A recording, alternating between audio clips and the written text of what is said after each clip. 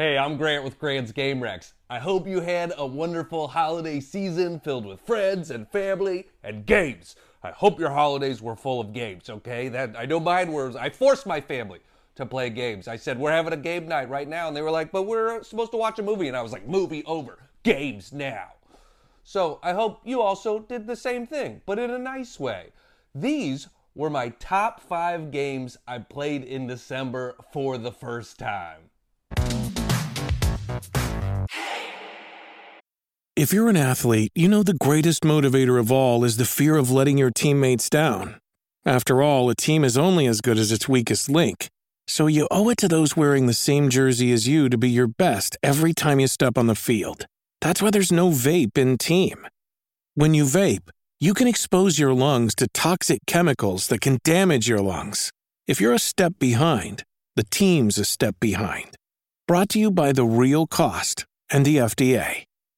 My number 5 was Super Skill Pinball Holiday Special. And I should say that I am weirdly obsessed with Christmas, okay? I love it so much. I get way too excited every year. I used to get in trouble in school so much during the month of December. I can't focus at all because I'm just so excited for Christmas. And so this game, really tapped into that for me.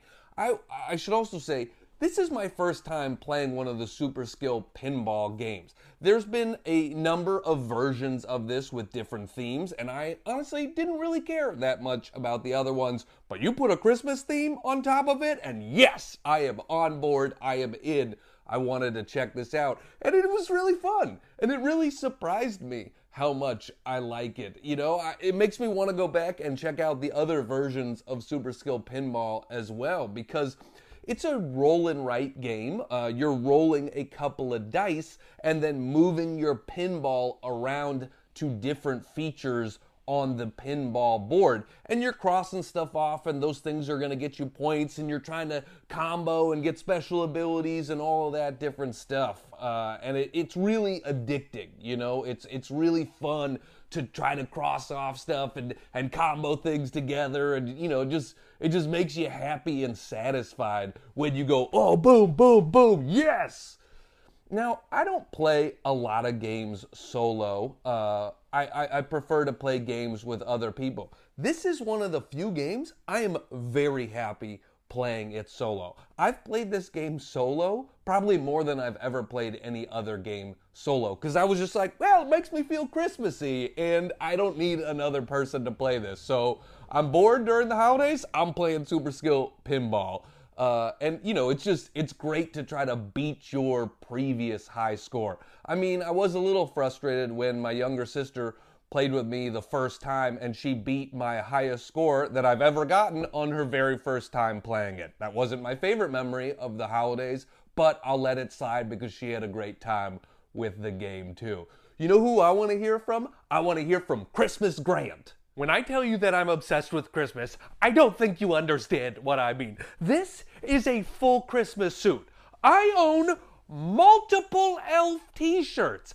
I have a pair of entirely red Converse just for the season. I even bought red prescription glasses that I can wear during December. My favorite thing to do during the month of December is go stand next to Christmas trees in public places and then make strangers take pictures of me standing next to the trees from their phones.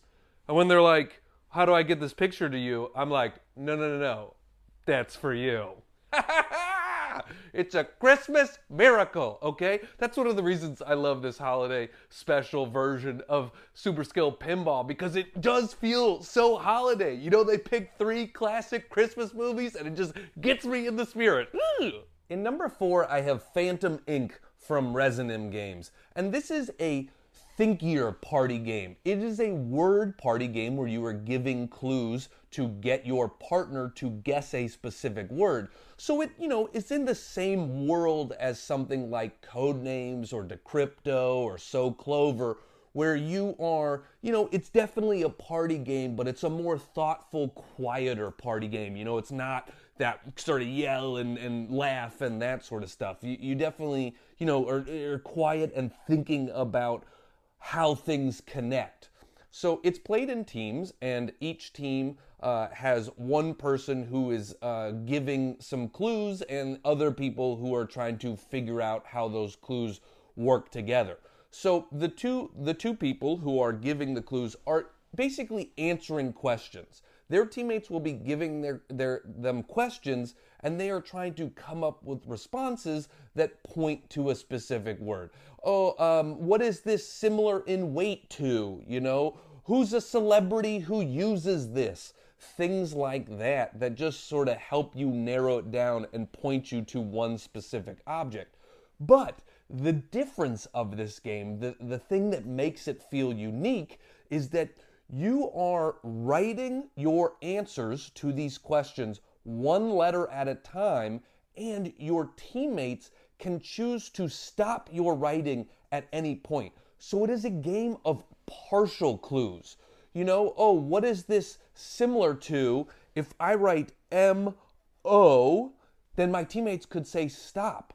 Now, they know that the question is, what is this similar to? But the other team doesn't know that they are answering that question.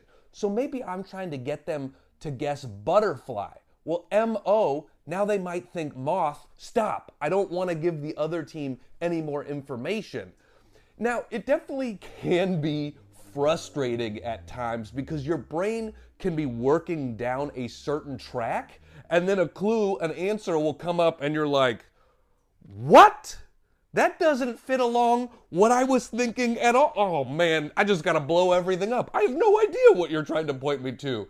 Now, at one point, one time I played this game and the word was parasol, and I was like, who uses the word parasol at all anyways? My brain wasn't thinking. It took me the entire stack of words and clues to figure out parasol because I just never could get my brain thinking about that. Doily, history, all of this stuff. I'm not thinking parasol.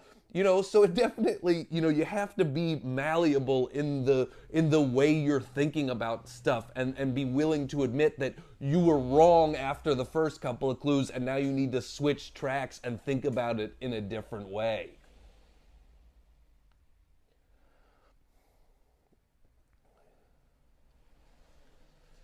I called this a thinky party game, so let's hear from a thinky individual. Yes, I'm a very thinky person. And did you like Phantom Inc? I did. It's a very clever game, and I like playing it because then I can prove that I'm more clever than you. And I am more clever than you. Okay.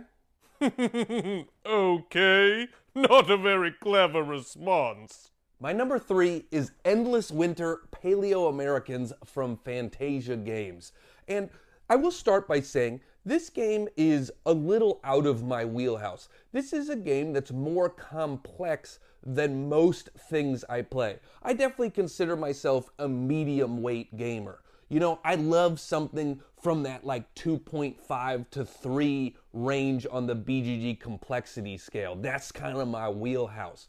But that's also one of the best things I can say about this game.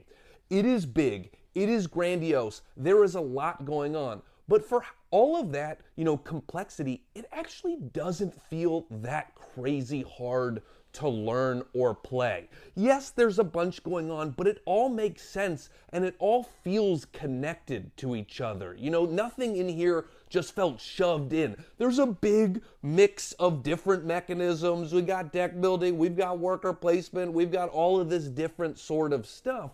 But it all works together very well, and while it does feel complex, it doesn't feel overly so, and it doesn't feel crazy hard and just I can't figure it out. I could figure this out and teach this to different people. And so, it almost is like that medium plus category. Yeah, it's kind of medium weight. It's maybe a little bit more complex than most medium weight stuff, but it doesn't feel crazy heavy, and I love that about it. The production value is also unreal in this game and really pulls you in as well. It's one of those ones where just you just feel proud of board games when you see it, where you're like, yeah, man, we're killing it. This just looks so good. From the art to the miniatures to everything about it just looks so amazing on the table. It makes you excited and want to play it just from seeing it. So if you want something that's, complex but not overly so, I feel like Endless Winter is a great one for that. Let's kick it over to Carl's Corner and get his thoughts. The game is called Endless Winter because it's full of bleakness and suffering. I loved it. Hey Carl, have you ever been to the beach? I make trips occasionally to watch people get burned under the sun. So the bleakness has nothing to do with the winter. My number 2 is trekking through history from Underdog Games. As much as I love Christmas, I also love history. I was a history major in college. It's always been one of my favorite subjects. I love going to historical reenactments and stuff like that. So the theme of this game immediately pulled me in. You do anything historical based that's not just like a war game or something like that, I'm on board. I want to check it out. But it's not just the history theme that makes this game great and makes it my number 2. The mechanisms are also really fun. You are trying to build your own timeline, but you can't go out of sequence, or you have to flip over your timeline and start a new one, and there's a set collection aspect to building a longer timeline. And so, it makes for some interesting and thinky choices without being very complex. That's one of the things that excited me the most about this game. I brought it home to my family for the holidays, and it was one that I was like, we'll see. I don't know if this is going to be too complex, because my family loves playing games with me, but they don't play a lot of games, outside of the times that we spend together.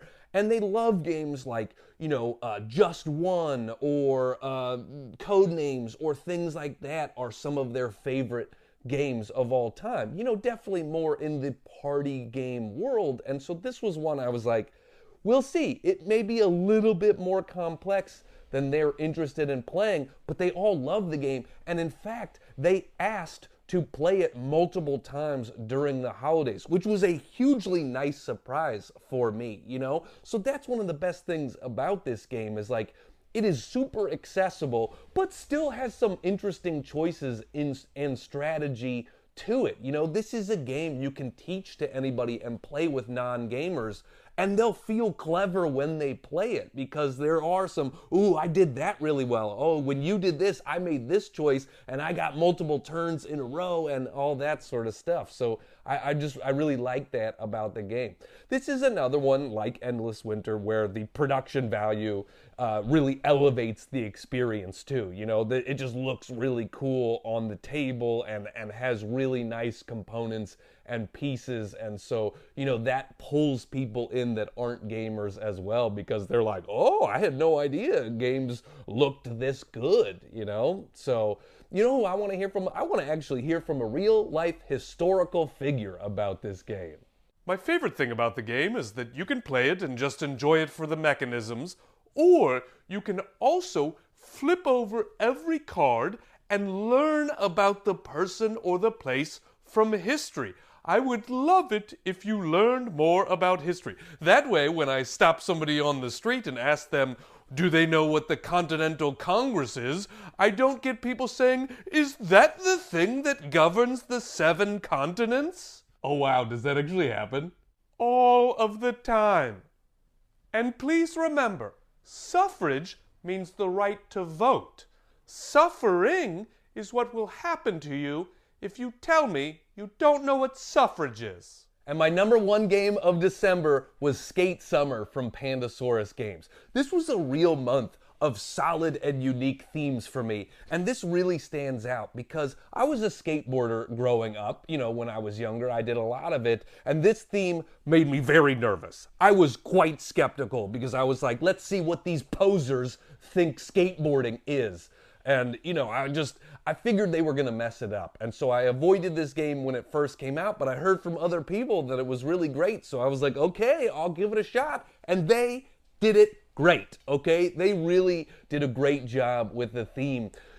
One of the best parts of the game is that you are playing these cards to do tricks, but then there's a push your luck element aspect of it because your balance is going back and forth, and the more tricks you play, the more likelihood is that you're gonna fall and bail from a trick, and bailing, is not a good thing. You don't get as many benefits, you don't wanna bail. And so you're like, can I push my luck and play one more trick and combo one thing together? I just love push your luck in games because it makes everything very exciting. Is this gonna work out in my favor or not? We'll see. There's also more to the game than push your luck. If a game is just push your luck, it maybe can get a little frustrating if it doesn't go your way. But there are plenty of other stuff going on in this game. You're moving around a board, collecting tokens. So there's a majority aspect to the tokens you're collecting. There's different benefits you can get on the board. It's another one that feels like more complex than it actually is. There's a lot of moving parts, but it's not that hard to get into. A teach takes a few minutes. I would say teaching this game takes 15 to 20 minutes to explain all of the parts, but all of the parts make sense, and once everybody does one turn, they get the game. There's nothing else, everybody understands what's going on. So if you want to check out a unique theme with a push your luck aspect to it, Skate Summer really did it quite well and impressed me and, made me feel guilty for being skeptical at the beginning of it, because they did a great job with skateboarding. So let's hear from an actual skateboarder. I got my old deck from high school here, and I'm doing this trick in my studio because it's raining outside and I don't want to mess up my bearings. And more importantly, I haven't done this in a long, long time, and it's smarter to do it on the carpet in here than out on the concrete. So, hope I don't die. Casper flip. Oh man, I was so close. I almost had it. Those are my top 5 games of December. All of them are great games and definitely worth checking out. I do this video every month on Rahdo's channel where I go through the best games of the month and do some dumb jokes and have a silly time. Check out more of Rahdo's videos. You can click on links here for that. Also, come over to my channel and check out some of the stuff I do. One of the videos I do that is pretty cool is I talk to over 400 different publishers and I do a best games coming to retail every month. So check that out.